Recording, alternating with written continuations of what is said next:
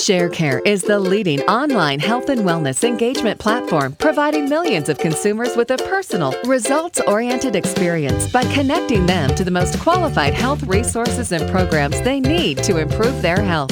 It's time now for ShareCare Radio on RadioMD.com. Here's your host, Dr. Daria. Hi, and welcome to ShareCare Radio. This is Dr. Daria. We are back with one of our busy Women's Guide segments. These are some of my favorite segments, and today we have with us Yum Claire, which goes by Yum Arnold. She is not only the founder of Leapfrog Services, and she's the CEO there currently. It's locally Atlanta-based. She also previously grew distribution company NCCLP into one of Georgia's 5 largest privately held companies. Before that, she spent a decade as a marketing manager at Coca-Cola. And Yum is also a member of tons of boards, too many to name now, we'll get into it. And in all of that, raised 3 children and always kept them as a priority as well and focused on her own health. So we're going to learn how she does it today. Yum, thank you so much for joining us. Really glad to have you. Talk to us a little bit first. Just tell our audience about your background and how you went, your multiple career steps. So my first job out of college was Coca-Cola, where I went to work in the long-range planning office doing merger and acquisition work. And I stayed at Coke the majority of 10 years, left once in the middle, worked for Pfizer in New York for a brief period of time, and went back to Coke and ended up managing the rollout of the plastic container program. The plastic. When we thought it was a really good thing for the environment, because they're lighter and they don't take as much energy to transport. After the majority of 10 years there, I decided to leave because I found that the farther you go up in a big corporation, the more you have to conform. And because at that time I had 2 children and didn't have control of my time. Mm-hmm.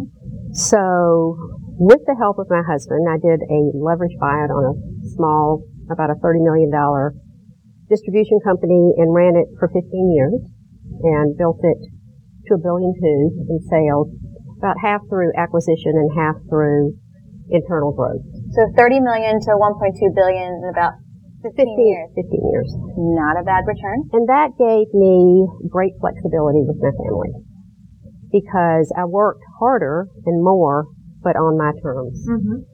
So the only times I really had to adhere to someone else's schedule was when my big suppliers were coming or when the bank called.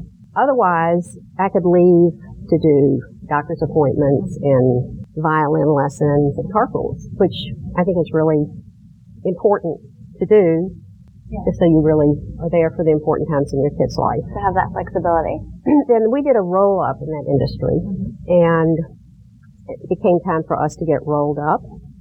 And so we sold that, and I took the plan was to not work for somebody else, but I went on 4 corporate boards. They're all New York Stock Exchange, small cap boards, and I was chairing the board of my college and doing some really interesting things. But one day, after about 3 years, for the second time in my marriage, which has now been 42 years, my husband looked at me. The first time he said, "You're driving me crazy, you need to go back to work." That's when our first child was born, and he was in law school. And this time he said, "The kids and I have taken a vote, and you need to go back to work." And he knew that I'm just happier when I have outside stimulation. And the really interesting thing was the kids would come home. One was in college by then, one was in high school, and one was in junior high. And the 2 at home would come back and say, "You're the only mother we know who's ever had a life. When are you going to get a job?" Which was very reinforcing to me as a parent to feel that they liked what I did and they really preferred when I worked. So that's when I started Leapfrog. And part of my husband's drive was I was trying to do all this from home. I'm a terrible administrator. It was before you filed everything on computer. And I was getting buried by the paper from 4 corporations, the boards, and everything else I was trying to do. So, and also I'm about 50-50 on the introvert-extrovert scale, and he's a complete introvert. So when I was home alone all day, when he came home, I wanted him to talk. and he didn't want to talk. He needed to be alone to regenerate. Right. So I started Leapfrog not because I'm a technical expert, but because I just saw a need for it. Basically, through his office, he had a man in a van that came and fixed his technology when it broke. And he has about 8 people in his office. And this fellow got sick, and I was trying to help him find somebody to replace him.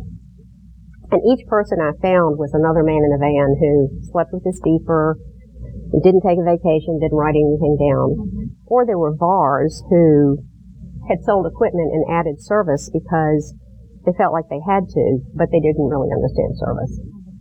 So I did what I swore I'd never do, and with somebody I met going through Leadership Atlanta, I just started it and hired the best technical people I could find.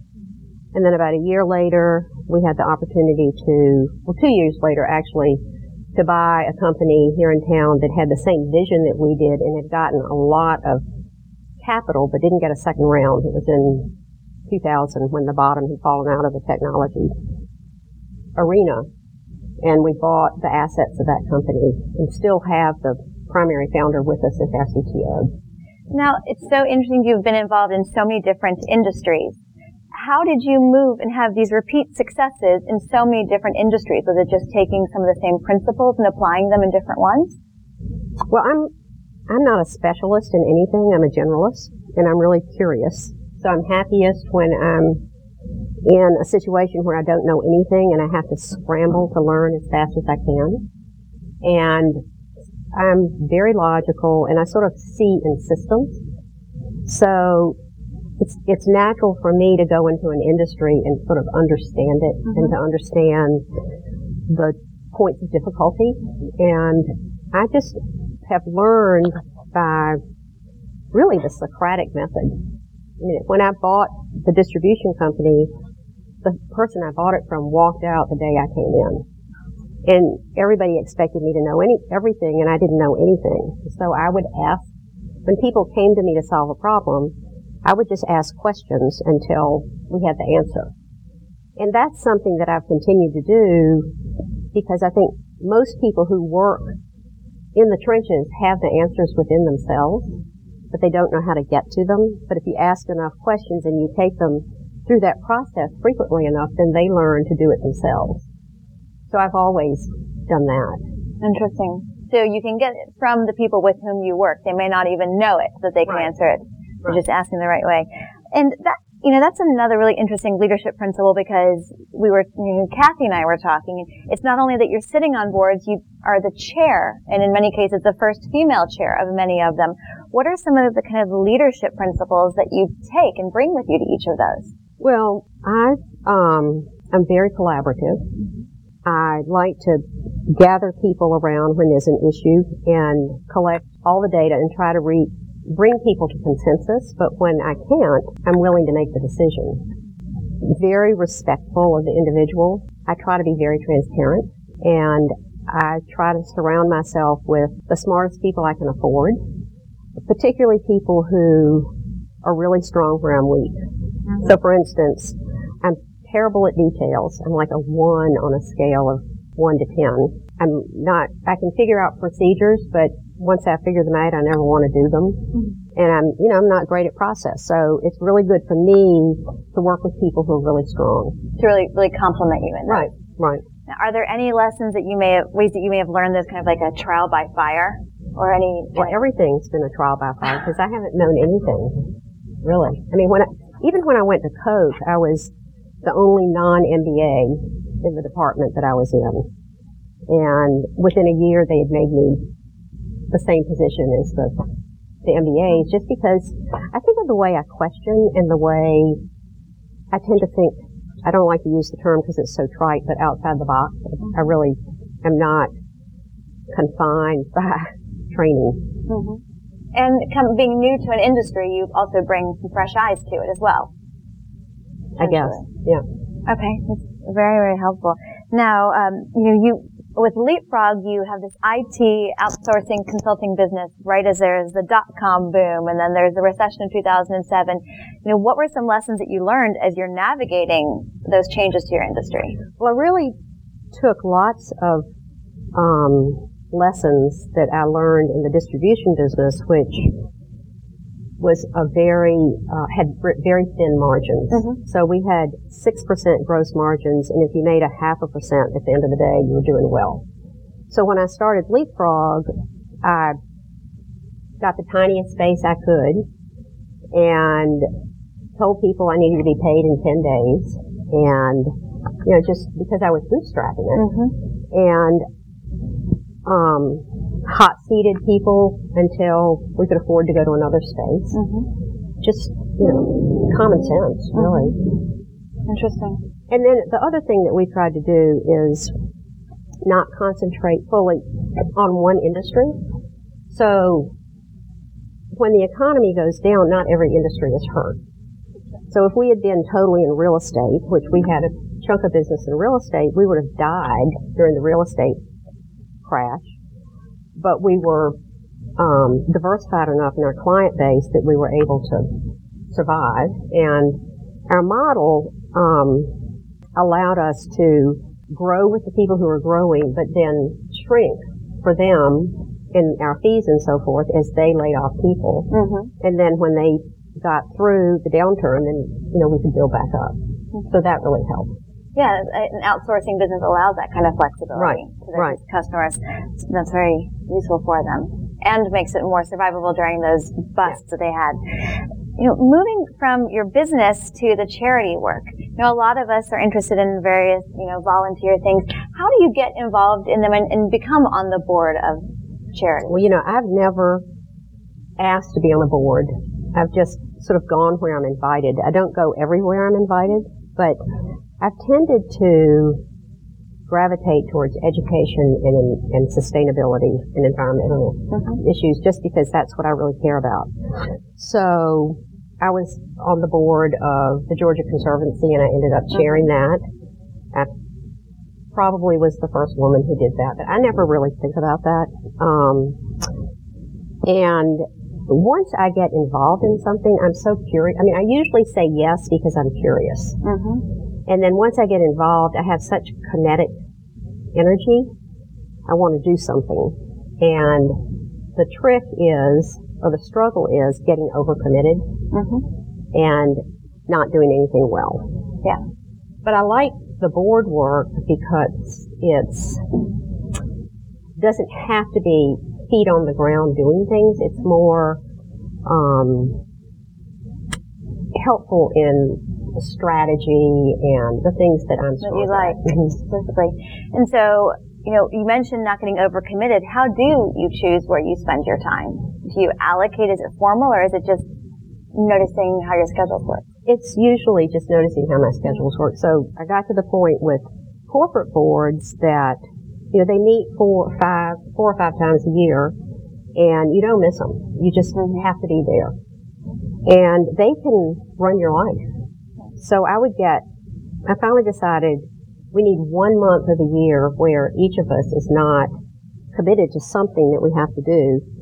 And I picked August. And if a board had a meeting in August, I'd say no. It just, you just figure it out. But I think a lot of people, when they go on public boards in particular, don't realize that the schedules are set and you just can't mess with them. And it's a serious job, so you don't miss. It is. In those ways, those are jobs. Right. And do you have any suggestions for any of our people in the audience who are trying to get involved in charities? Just find what you're passionate about and just kind of show up and be curious? Or I think first of all, you have to figure out what you're really passionate about. And then you might volunteer. Mm-hmm. All organizations are looking for people who want to help them, the nonprofits. And if you express an interest, there's a good chance that once they get to know you, you'll get involved in some way. And sometimes it starts by being on a subcommittee of a board where you're really not a board member. And they could see you and want to have you have more of your time. And a good way to become more involved. Right, but I think that if you express an interest to the organization, that's great. They love that. I really like also what you mentioned about setting aside August, which segues into kind of the personal life / balancing it all. So you kind of noted that for the family. August, is that kind of like August was the family time? Or well, by the time I figured that out, our kids were pretty much grown. But I didn't really get involved in much nonprofit stuff except around the kids' schools and my college until they were at least in high school.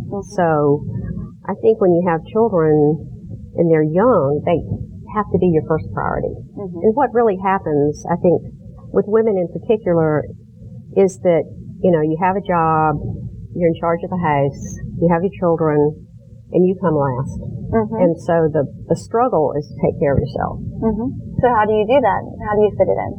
Well, when I was in 1976, I started meditating. And I meditated twice a day, every day, until 1988. And that grounded me. You know, I would do it before I got up, and it would help me sort of settle my mind for the day. And when I got home, I would go straight in a room and meditate. And the children knew that for 20 minutes, I was off limits. And that would give me enough sort of energy and refocus to go cook dinner and whatever. Life got really busy, and I stopped meditating in 1988. And I realized about 5 years ago that the correlation between not meditating and getting meningitis 14 times was directly related. So I think meningitis 14 times? Well, yeah, and it's aseptic, but you know, you still get a spinal tap, go in the hospital, get morphine. I mean, you treat it the same way, but I just realized that the meditation is what helped me restore. And I think people have to find their own avenues. For some people it's running, and some people it's reading, and so I started meditating again, and I haven't had meningitis since, which doesn't mean I won't, but I just think that was my weak spot.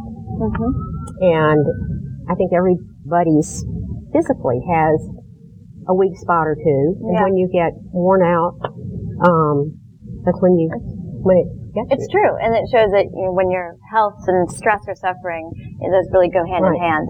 Now, in our last minute, can you talk a little bit about any guilt when you take a step away for 20 or 40 minutes, or how do you put that aside? Because I know any working parent or anyone in general often feels guilt about where we're putting our priorities.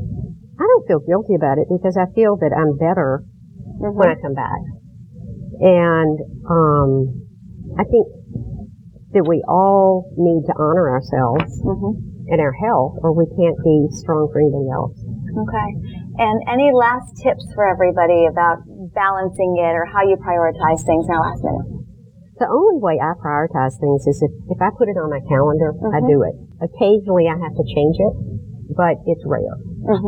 And it's not only how I prioritize things, but how I organize things. And I've learned that I have to leave home to be organized because I'm very ADD, and if I'm at home, I get distracted all day long, and at the end of the day, don't feel like I've gotten anything done.